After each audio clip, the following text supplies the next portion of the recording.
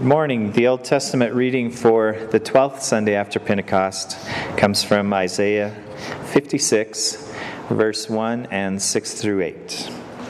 Thus says the Lord, keep justice and do righteousness, for soon my salvation will come, and my deliverance will be revealed. And the foreigners who join themselves to the Lord, to minister to Him, to love the name of the Lord, and to be His servants, everyone who keeps the Sabbath and does not profane it, and holds fast to my covenant, these I will bring to my holy mountain, and make them joyful in my house of prayer. Their burnt offerings and their sacrifices will be accepted on my altar. For my house shall be called a house of prayer for all peoples. The Lord God who gathers the outcasts of Israel declares, I will gather yet others to Him besides those already gathered. This is the word of the Lord. Thanks be to God. The epistle reading is from Romans chapter 11. I ask then, has God rejected His people? By no means, for I myself am an Israelite, a descendant of Abraham, a member of the tribe of Benjamin. God has not rejected His people whom He foreknew. Now I am speaking to you, Gentiles. Inasmuch then as I am an apostle to the Gentiles, I magnify my ministry in order to somehow make my fellow Jews jealous, and thus save some of them.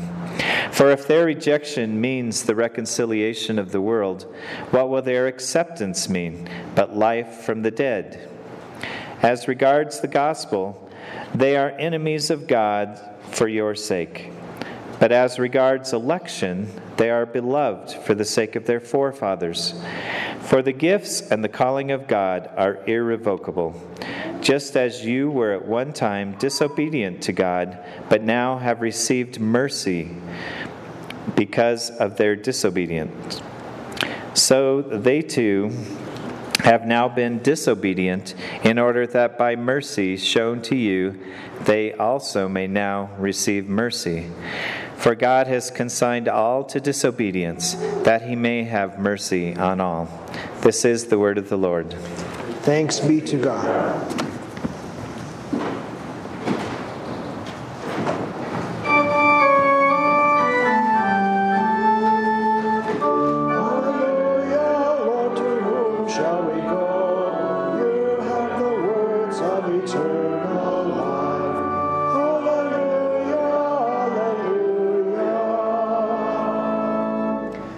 The Holy Gospel according to St. Matthew, the 15th chapter.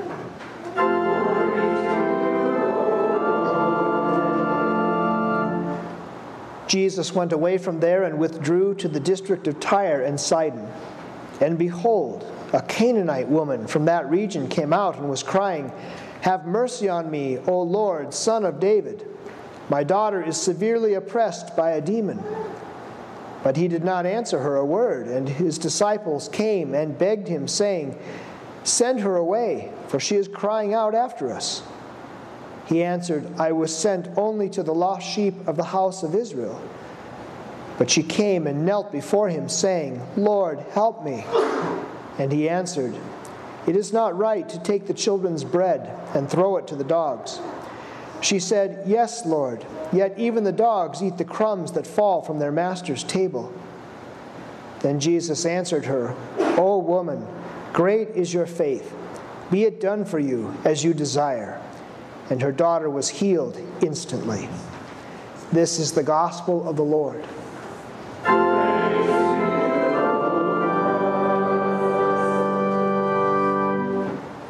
Grace, mercy, and peace be to you from God our Father and from our Lord and Savior, Jesus Christ. Amen.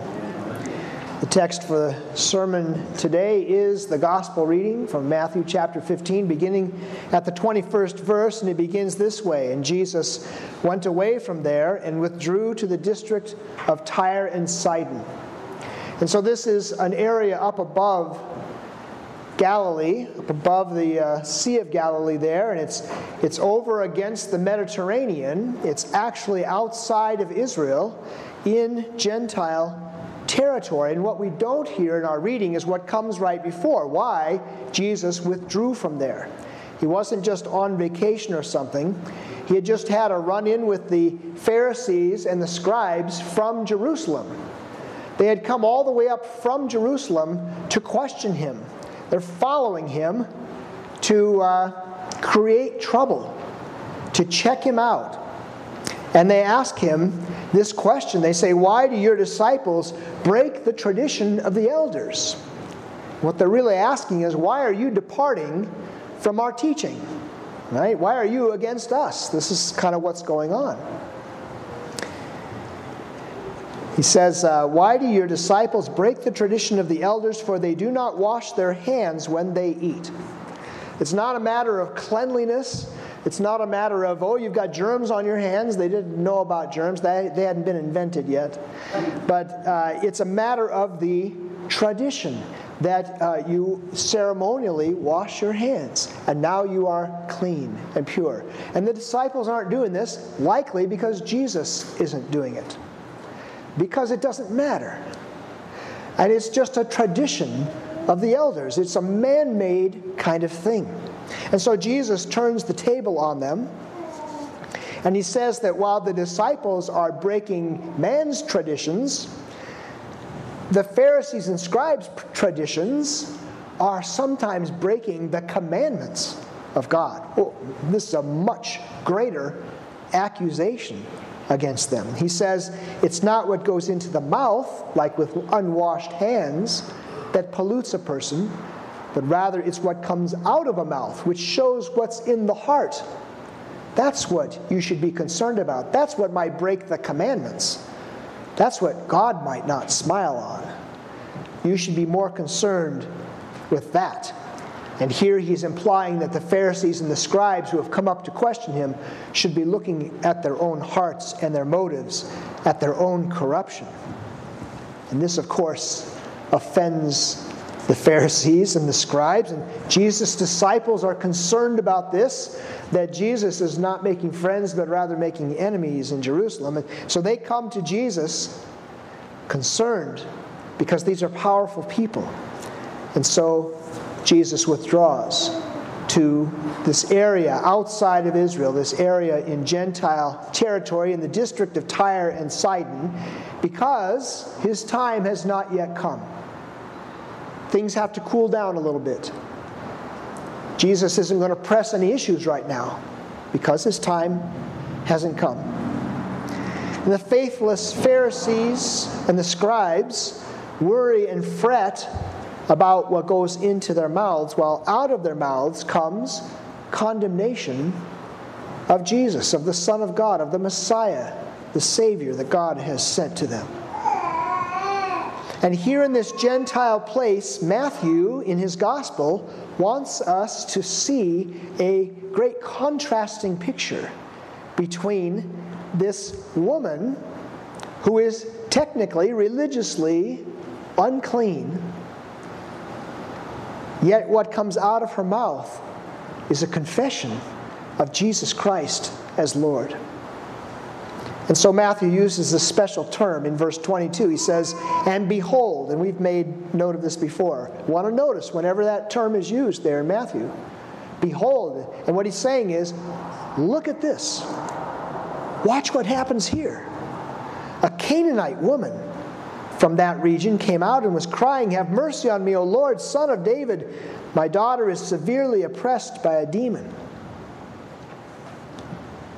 Now the Canaanites, we know, they were some of those people who were living there in the promised land that the Israelites were supposed to not just push out, but exterminate. There were many peoples that the Israelites were told not to leave any of them alive, but to completely destroy them. This is God's judgment on these people for their great sins. And we remember from history that when Joshua leads the Israelites in, they begin the conquest of Canaan, and they begin this job, but it never gets finished. And there are sometimes kind of treaties that are worked up. The people are left there, but they serve the Israelites or something like that. And this is what has happened. The Canaanites were not all exterminated. They were pushed out. Now they're living up in this other area here, and this woman comes and is talking to Jesus, calling after her. So Jesus and his disciples are walking along here, and this woman begins to follow them. And they know that she's a Canaanite woman. She starts to cry out after Jesus. And if you read the Greek there, it's kind of like she started crying out and continued crying out. That's what the word there means. We just translate it and say she starts to cry out. It means she continued and continued and continued. And it's really getting to the disciples. And they want Jesus to do something about this. Now, she has a great concern. Her daughter is possessed by a demon.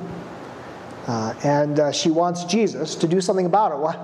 Where did this come from? How did she know about Jesus? We're not told. We don't know. But apparently she does know about this man, Jesus, and what he can do. And so she comes, and this is her prayer: "Have mercy on me, O Lord, Son of David." So while the Pharisees and the scribes, while the leadership from Jerusalem are rejecting Jesus, absolutely not the Lord, absolutely not the Son of David, this Messiah, he wouldn't be acting this way if he were. This Canaanite woman over here, this Gentile, is calling him Lord. A term that the disciples themselves use for Jesus. And then calling him Son of David, too, which is a messianic term, right? The one who was going to come to redeem Israel was the Son of David. A Son of David was going to rise up and sit on the throne. They've been looking for this Messiah. Here the Canaanite woman recognizes that Jesus is the one. And you would think that Jesus would turn to her and say, "Oh, come and join my band. Come on with me.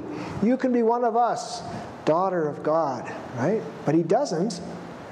He just ignores her. He doesn't answer her a word. And maybe that's not unexpected in that context right there. The disciples would not have been surprised that he wasn't answering her. That's not why they come to him. They want Jesus to take care of it, be done with her. But they're not surprised. She is a Gentile after all. Jews and Gentiles are not supposed to have dealings with each other. She's a Canaanite. She's a woman in that context also. The woman would not come and speak to a man like that, especially not a rabbi or a teacher or somebody like that. So they're not at all surprised that Jesus is ignoring her pleas for mercy. She's not deserving of Jesus' time. She's not one of the Israelites. But then she's pretty persistent. She keeps calling out, crying out after Jesus. And you can imagine the disciples, they finally if Jesus is walking in front, they kind of catch up to him and say, "Lord, do something. Do something. Send her away." But they're not asking him to turn on her and say, "Stop following me." That's not what they're asking. And we can see that in Jesus' answer. When Jesus says, "I was sent only to the house of Israel," we can see that what they're really asking him to do is to do it for her. Heal her daughter. Send the demon away so that she'll stop following us.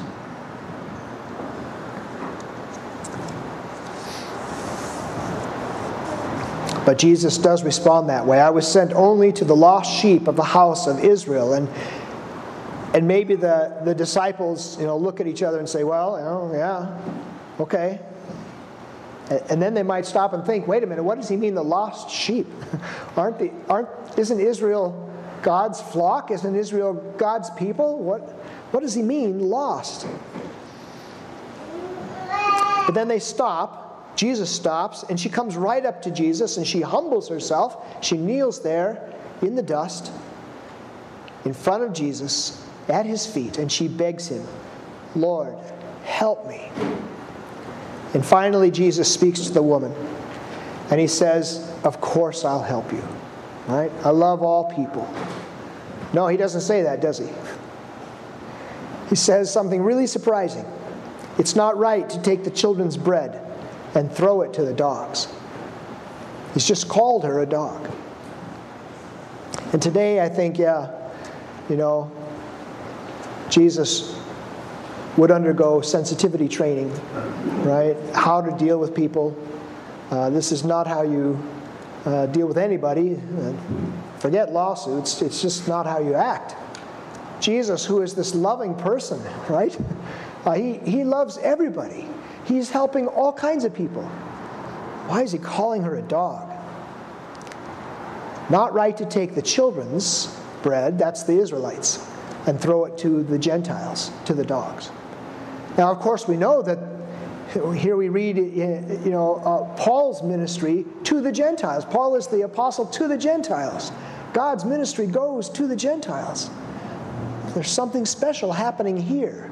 Jesus does come to Israel in fulfillment of the prophecies, in fulfillment of the promises to Abraham, right?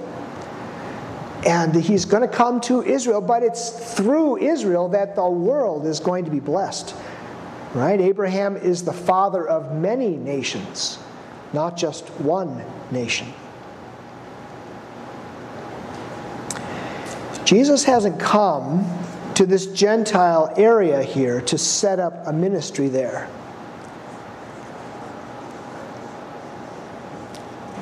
She calls him son of David. It kind of almost sounds like she's trying to include herself in Israel, although she's not really. But again, if we look at our Old Testament reading today, we see it. Even in the Old Testament, it's prophesied that Jesus is going to come for the world. My house shall be called a house of prayer for all peoples, all nations. The Lord God who gathers the outcasts of Israel declares, I will gather yet others to him, besides those already gathered. Right there it talks about Jesus coming for all of us, for the world. This is our great joy, isn't it? Because we are the Canaanites, we are the Gentiles, we are the ones who are not in bloodline Israel, right? We don't call Abraham our ancestor, but he is our father. We call him our father, Father Abraham, because we, by faith, are the children of the true Israel. The New Testament, Paul talks about this, right? We are the true Israel, all those who have faith in Christ. But here, she is outside of the house of Israel. He calls her a dog to her face. He's just fed over 5,000 people, and after this, he's going to feed 4,000 more.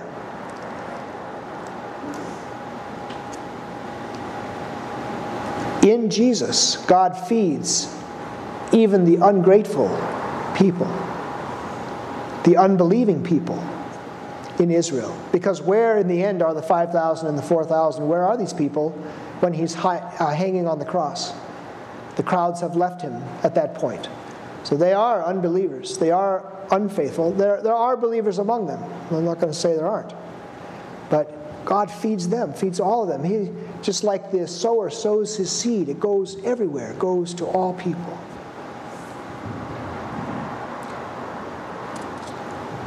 Does this woman, this outsider, this Canaanite, does she really believe what she says? Or are these just words to try and get something out of Jesus?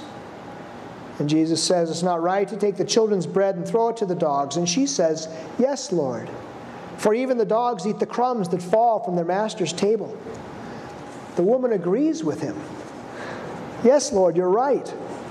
It would be very bad to contradict God's plan that he has made and is performing to save his people, Israel. You are Israel's disciple. The bread that you give belongs to the children. And when the children eat, the dogs get to eat too, don't they? The bread the Messiah gives is so abundant, so overflowing, that parts of it fall from the table and feed others. She says, I know that. And the crumbs of God's mercy is all I want. The crumbs of God's mercy is plenty for me and for my daughter. We don't need anything more. She doesn't argue at all with what Jesus says. She doesn't try to prove that she's worthy somehow of some mercy. And you see this in other places. You see the centurion who says to Jesus, no, I'm not worthy to have you come under my roof. He's a centurion. He is the commander of 100 Roman soldiers. If you were walking through the streets, you got out of his way. He is worthy, right? To have some unknown rabbi. But no, he has faith in who Jesus is and what he can do, and he says, I'm not worthy. You see that kind of faith often outside of Israel. Jesus makes comment about it here and there. He does with this woman, right? She doesn't feel like she's worthy. She's not asking because he owes her. It wouldn't be mercy if she was. Mercy is something you give to someone who doesn't deserve it. We have that opportunity in our own lives as we deal with people around us, as we deal with family members and co-workers and people on the street, people in stores who are waiting on us or whatever it is. It's hard for us sometimes to be merciful to people. And maybe it's because we don't understand what mercy is. We expect people to treat us certain ways. God doesn't treat us like that. He doesn't treat us the way that we deserve. But he pours out his mercy in Christ on each one of us every day. And in turn, our faith, the Holy Spirit in us, our sanctification, teaches us more and more to share that love, to be merciful to others. And here she's asking Jesus, she's saying, I don't deserve it, but I'm asking for it anyway. Be merciful to me, Lord.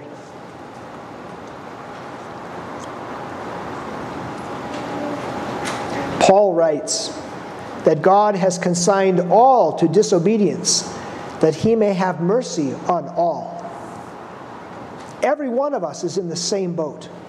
Every one of us is just as lost in our sins, regardless of what those sins are. Every one of us doesn't deserve God's mercy. And God offers it to every one of us, all the time. It's always been God's plan to save all people, all nations. From the first promise to Abraham and his descendants, but even before that, the first promise of a Savior goes to Adam and Eve, right? The parents of all people. See, salvation was always for all people. But there's an order to it. God's Son comes to Israel, is raised in Israel under the law, fulfills that law, offers his life, sheds his blood, carries the sins of the world, not just the sins of Israel, the sins of the world, and puts them to death, offering us salvation. And Jesus answers her, "O woman, great is your faith. Be it done for you as you desire." And her daughter was healed instantly. Now I say there's a little more to the story of Paul Harvey that we don't get in the scriptures here, because what happens now? She's down on her knees. She says, "Have mercy on me." You know, even the dogs eat the crumbs. All I need is a crumb, Jesus. I know you can do it. Be merciful. Jesus says, "Great is your faith. Be it done for you." What does the woman do? We don't hear, "Can you give me a sign?" Right? She doesn't doubt. I'm sure she jumps up. Maybe she grabs his clothes, down on her knees still. Maybe she gives him a hug. I don't know. But she goes home happy, I know. She believes that her daughter is healed, even though that daughter is somewhere else. Because I think her faith is that strong. Boy, that's a lesson for us too. When we ask God in our prayers to be merciful to us and to do something, heal somebody, heal me, work through this situation, help us with whatever, do we go away in faith saying, God has it, God will do it, He will take care of it? Or do we tend to hang on to it and say, I don't know if it's going to work out? What a what a lesson for us in what's not in the scripture here. What does the woman do? What does the centurion do? Let's see. We too feast on the mercy that falls, overflowing from the table of the Master.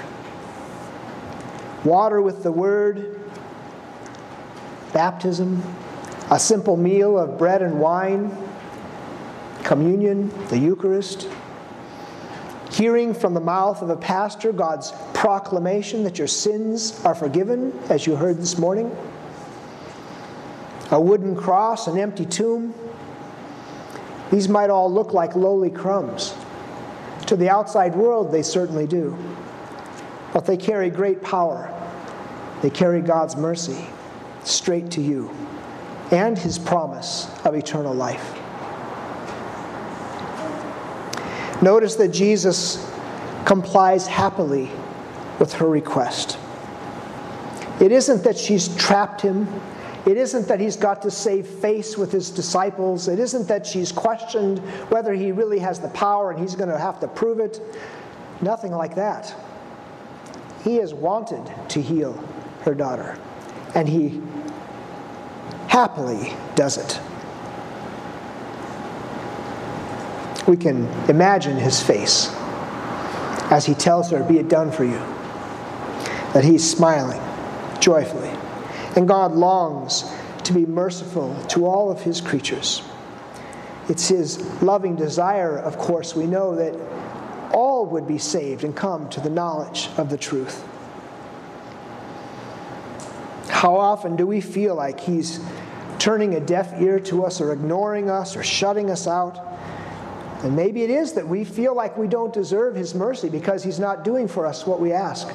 Something that is obviously so good, and yet he doesn't do it. Maybe we think, it's probably because of that sin, or because of this or that, or because I'm not going to church often enough, or I'm not reading my Bible, or I'm not whatever, I'm not praying enough. We think we're not worthy of his love and care. We're worthy of it because God has made us worthy, because God has promised it to us. That makes us worthy. We can't earn his love or his care or his devotion or his miracles or his anything. We can't earn any of it by doing any of the things I mentioned. But God makes us worthy as Jesus dies on the cross. All people are worthy of receiving his blood to cover their sins. In your baptism, the Holy Spirit came to dwell in you. You are worthy of the ear of the Father. Don't ever think that he doesn't hear your prayers, or that he doesn't want to do good, because he does. Jesus chose to carry that cross to Calvary. He chose to pay the price for each and every one of our sins, because he came to seek and to save the lost from all nations. He came for the meek and the humble. He came for all of us who are unworthy. He doesn't just give us a crumb here or there, but he suffered and he died so that he could lavish his love on every sinner who calls on him in need. We don't know how this Canaanite woman came to hear about Jesus, or how she got such great faith. Well, we do know how she got such great faith. We're not told how she heard about Jesus, but we know how she got the faith. That was a gift of the Holy Spirit. Just like your faith is a gift of the Holy Spirit. And on the last day, when Christ returns, you and I will marvel at the great mercy of God for us.